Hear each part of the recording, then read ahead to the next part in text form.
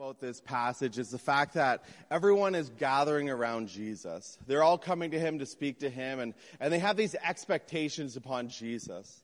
How many of you guys have ever been to like Disneyland or Disney World or anything like that? How many of you guys have Disney Plus right now? There is a series on Disney Plus that is called The Imaginariums. And the Imaginariums, what it does is it actually looks at the creators, these architects behind Disney World and Disneyland and all of the places around the world, including Paris and Hong Kong and Tokyo as well. And it's all about their parks.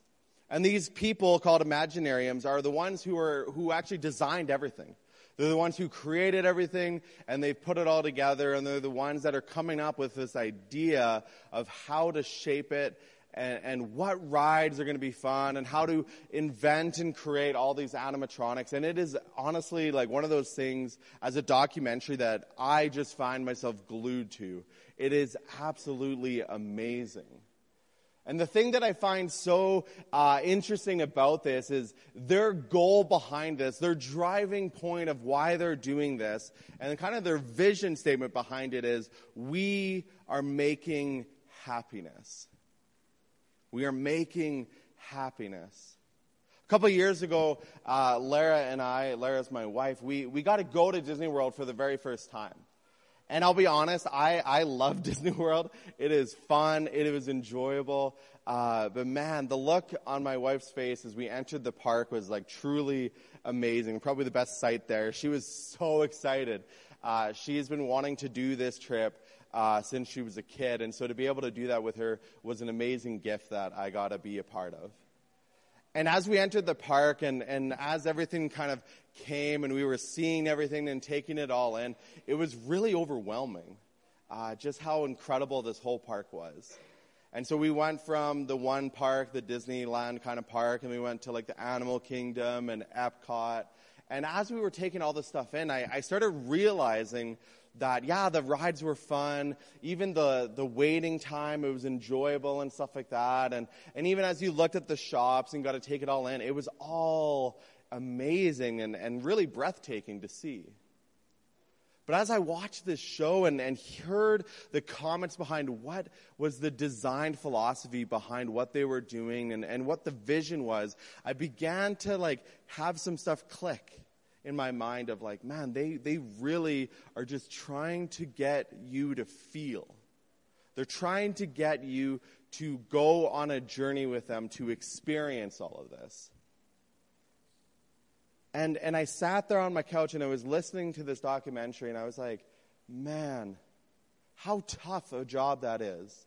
To be their whole motto, the whole reason behind what they're doing is we want to make people feel happy, the happiest they will ever feel. And I thought about that for a second, and it actually at the end of the day, like it makes me want to go back. I'll be honest with you, but also it makes me feel like, man, I think we're missing out. I think very often in life we are like the consumers that are going to Disneyland. In our own life, we are looking for opportunities, for moments, for things that are going to fill us up and bring us happiness. And what I find so interesting about this passage today that we have is these people, this crowd, they're looking to Jesus for something. And we don't necessarily know what. We don't know whether they're looking to Jesus for the healing and the happiness that that'll bring, or maybe even they're looking to Jesus and saying, hey, we think you're the Messiah. And if you're the Messiah, my joy is going to be made complete. It's a pretty incredible proposition that we have as we read Scripture, as people interact and encounter with Jesus. We should be thinking about that. What are they looking at him for? Are they looking at him to be their Messiah, or are they looking at him just to do something or to be something? And the reason why I challenge us to have that mindset is because very often when we go to the Bible, when we even turn to God, we have this in our mind. Are we turning to Jesus because we want him to do something? Are we turning to him because we are looking for him to complete something in us? Or are we looking to him to be our Messiah and our Savior and have that actually whole completeness in it? And it's something that we really challenge, that we have to challenge ourselves with every time we go to Scripture. Every time we pray, it's one of those things that really, it affects how we communicate with God.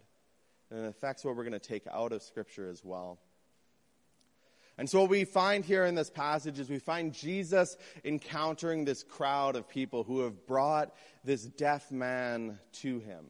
They're begging Jesus, hey, Jesus, please heal this man. Do something. We need you to work. We need you to do something. And like I said, we don't know the underlying reason behind why they're doing this. Maybe they really love this man. And they're like, man, wouldn't it be incredible if Jesus did a miracle or a healing? We've been hearing about those things. Maybe Jesus will do something like that. Maybe that is what Jesus will do. Or maybe more cynically, maybe they just want to see if Jesus will do another miracle. And maybe they don't really care about this man, but really they just needed someone to test Jesus. We're not sure. I'm reading into it either way. I mean, we don't know. That's the fact. But for whatever reason, here this man is, right before Jesus, face to face with him. And really, before going anywhere else this morning, I think we are here in the exact same position as that man. We have an opportunity to be face to face with Jesus. You really do, and that's what we have every single day. But even on a Sunday morning such as this, it is very much so even more apparent that we have an opportunity to be face to face with Jesus. Have you ever felt like you're in the crowd in your own life? So busy with the fullness of what your weeks bring, the comings and goings and work and job and kids and just everything all together. Maybe school for you. And yet another Sunday has come and you find yourself here this morning. Maybe it just naturally has happened and you're here. Maybe someone brought you or maybe you brought yourself and you're here and that's why. You're just here and you don't really necessarily want to hear from God or need to hear from God, but you're here nonetheless, and all of a sudden I'm trying to challenge you. But regardless of why you're here this morning, I think you are presented with an opportunity much like this man to encounter Jesus, to be face to face with him once again. So this is where we find ourselves. We're among the crowd today, and yet we are, by all accounts, brought face to face with Jesus, presented with this opportunity. And one of the amazing things that Jesus does in this passage is he actually leads the man away from the crowd and talks with him and interacts with him on an individual basis. And as I've been praying for this message, I believe that God wants to meet with you face to face this morning, with all of us individually, and actually touch us in a very amazing way that's going to speak to the very heart of who we are and what's going on in our life. So the invitation is there. Are you willing to be led away by Jesus, to actually interact with him in a very personal way? Let's pray and invite him to do so. God, I thank you so much for this morning. God, man, those kids are so amazing. They did such an amazing job. And God, they bring so much joy through their laughter, through their songs, and through their talks. And God, I just pray that you will actually speak to the very heart of who we are, Lord. God, I thank you so much for this time. We pray this in your name, Jesus. Amen. I'm not done yet. They may want me to be done, but I'm actually not done yet. Sorry, guys. Let's pick back at our passage today. That's my bad. They're probably like, he's praying. We need to be on there. Sorry, guys. Let's pick back up in our passage today. We read that Jesus led the deaf man away from the crowd and healed the man in perhaps one of the weirdest ways of healing. Jesus spits on his fingers and touches the man's tongue, and he sighs, and then he commands the man's tongue to be opened. And immediately the man can hear. His tongue is freed, and he can actually speak. The crowd, seeing from a little distance, probably begins to hear the man and begins explaining that he can hear and talk. And the crowd swarms, and Jesus warns them not to share what happened. And yet again, they go and do exactly that. They go and tell everyone that will listen what Jesus just did. And the reason behind why Jesus, I believe at least, why Jesus pulls this man away from the crowd is he wants to actually talk with him. I think so often in our life, we get busy, we get consumed with everything that's going around in our life, and the last thing that we expect is actually for Jesus to interact with us, individually, specifically, and that's exactly what Jesus is doing. And Jesus isn't doing that by his hand's not forced, and he's like, man, I guess I got to interact with this deaf man. He's not put out by that. In fact, he does it with purpose, and he has a reason behind doing it. When Jesus performed a miracle on the Sabbath day, the Pharisees actually went up to him and said, why are you doing this? This is the holy day. No work should be done. And Jesus replies in this amazing way back to them. He says, a son can only do what he sees his father doing. That's the purpose behind what Jesus is doing. Every time Jesus does something, it is because the Father is telling him to do so. You see, Jesus is about doing the work on earth that his Father wants him to do. The miracle of healing this deaf man is because God wants to heal this deaf man. And the reason behind why Jesus leads this deaf man away from the crowd is because that's what the Father is wanting him to do. That's what God is wanting to do with this man. He is wanting to say, hey, I actually see you. You see, these healings and miracles such as these are not what Jesus is really all about. He didn't come to this world to just do healings and physical miracles. I mean, he does it, and man, he does it so well. He interacts with people and brings a very physical need to them and says, man, I see you, I see that you're hurting, and I know that you need physical healing, so he does it. But that isn't the purpose behind what Jesus came to this world for. We read in Scripture time and time again, he didn't come to this world for the sole purpose of physical healings. He came to this world to bring good news. And sometimes it's hard for us to understand that. It's hard for us to understand that God isn't necessarily here for our worldly things. He didn't come for just make us well and make this life the best possible life here on earth in all of the physical and materialistic ways. And yet the world seems to be very focused on the physical and the materialistic things in the world. And it's very easy for us to be drawn to those things. But God has something more in mind. Jesus came with more of a purpose than that. He wants us to invite him into our spiritual reality. And yet it's one that sometimes we struggle with actually paying attention to.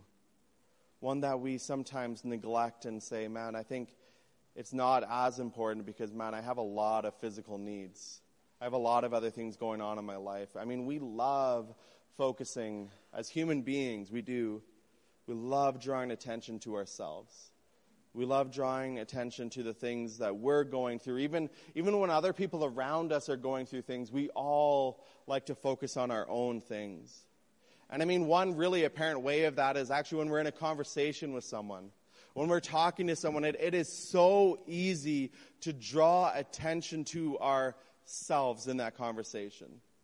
And what I mean by that is when someone is actually talking to us and they're sharing something that is going on in their life, and maybe they're talking for quite a while because they're trying to get all the words out, and we're listening to them, and we just cannot wait for them to stop so that we can give them advice. And that comes halfway through the conversation. We hear them talking and we're like, oh man, no, this is what's going to help them. Oh man, this is what I want to say to them. This is what I want to say to encourage them. And most of the time, it's not bad things that we're wanting to say to them. It's not like we're trying to pull the attention back to us, but we just want to speak. We don't actually want to listen.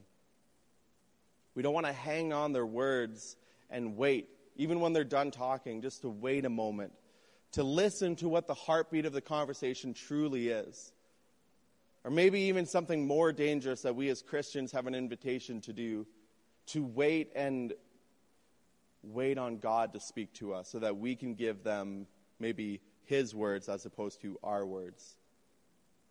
It's a dangerous thing to do when we have a conversation with people, is to actually listen to them and not be eager to speak. It's a challenge. And you see, one thing that Jesus is doing by pulling this man away from the crowd is saying, hey, let's remove the distractions of what's going on physically around you. Let me show you something far more important. Let me show you the character of the Father. The character of the Father says, hey, I see you. Hey, I hear you. Hey, I love you. The character of the Father sees what's truly going on in your life, and it wants to bring his presence into that situation. And the thing that is tough in this passage is the crowd seems to miss it. It misses what the Father is doing, and it misses what Jesus is doing. He is doing the Father's work in this moment. The crowd just sees the physical miracle, and they go off and begin exclaiming, this is wonderful. He makes the deaf to hear and gives speech to those who cannot even speak. What an incredible God he is. And I wonder if in that moment Jesus was a little bit frustrated. Not frustrated because they walked away with seeing another miracle, because God knows that would have spoke to them in a deeper way and would have continued to speak to them about who Jesus really is. But I wonder if Jesus was a little miffed because Jesus was doing something more than just that.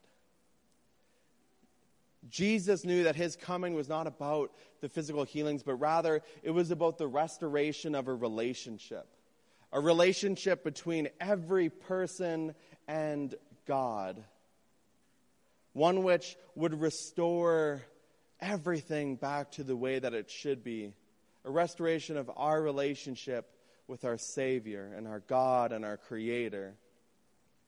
And God knew that could only happen through Jesus. The restoration of that relationship could only happen through sacrifice. A sacrifice which he would make later on, and that he has made. A sacrifice to pay the price of our sins. And their sins separate us from God, and God knows that he needed to restore that. We needed it more than we ever knew. We needed our sins paid for, and that gift of salvation given to us. You see, God wants to work in that way in each of our lives. And I wonder how often we are that crowd. We are asking for God to do something physically. We're asking for God to do something financially. We're asking for God to do a healing, to do something on the physical and materialistic world. And we are completely missing that is not what Jesus is actually all about. I mean, he can, and I know that there are some people here in this room, just by statistics-wise, like that you are struggling financially. And so I speak about that, and you're like, no, I need God to work in that way. And know that God can, and I'm not trying to say that he won't. Or that it doesn't matter. And same thing for physically. Maybe you're struggling with an illness, or you know someone that really is. I'm not saying that God doesn't care about that, because hear me, he completely does. And in fact, he loves that individual. But sometimes, and this is something that I had to experience in my life too, is the loss of a loved one when there was something that I believed that God could have healed and could have done, but God didn't. And I think sometimes, as hard as it is, and this is really hard truth, but I think sometimes he doesn't heal because sometimes he wants us to actually realize that is not what he's all about. He wants us to see and know and believe that this world is not all that there is to it. that there is a spiritual reality that when we breathe our last breath here on earth, we are breathing our next breath in the presence of our Lord and Savior. This world is not all that there is. Jesus came to redeem and restore a relationship with us. You see, true joy cannot be found in the physical things of the world, nor in wealth, nor in physical wellness, but in a relationship with our Heavenly Father. And so the invitation is there for us all today. Are you willing to claim true joy today? Let's pray.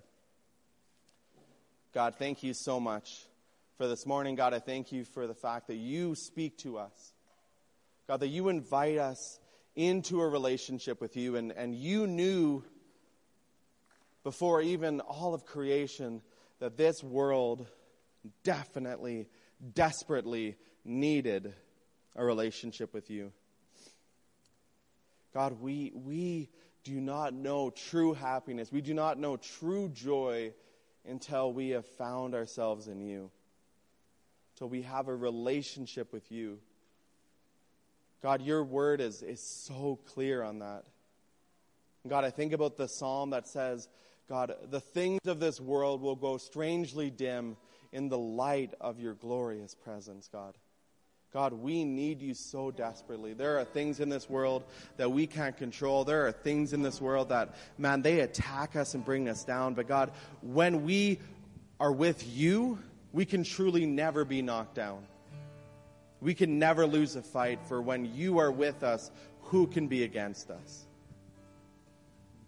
God, I pray for everyone in this room, including myself, that we would find true happiness and true joy in you and in you alone. Pray this in the mighty name of Jesus. Amen.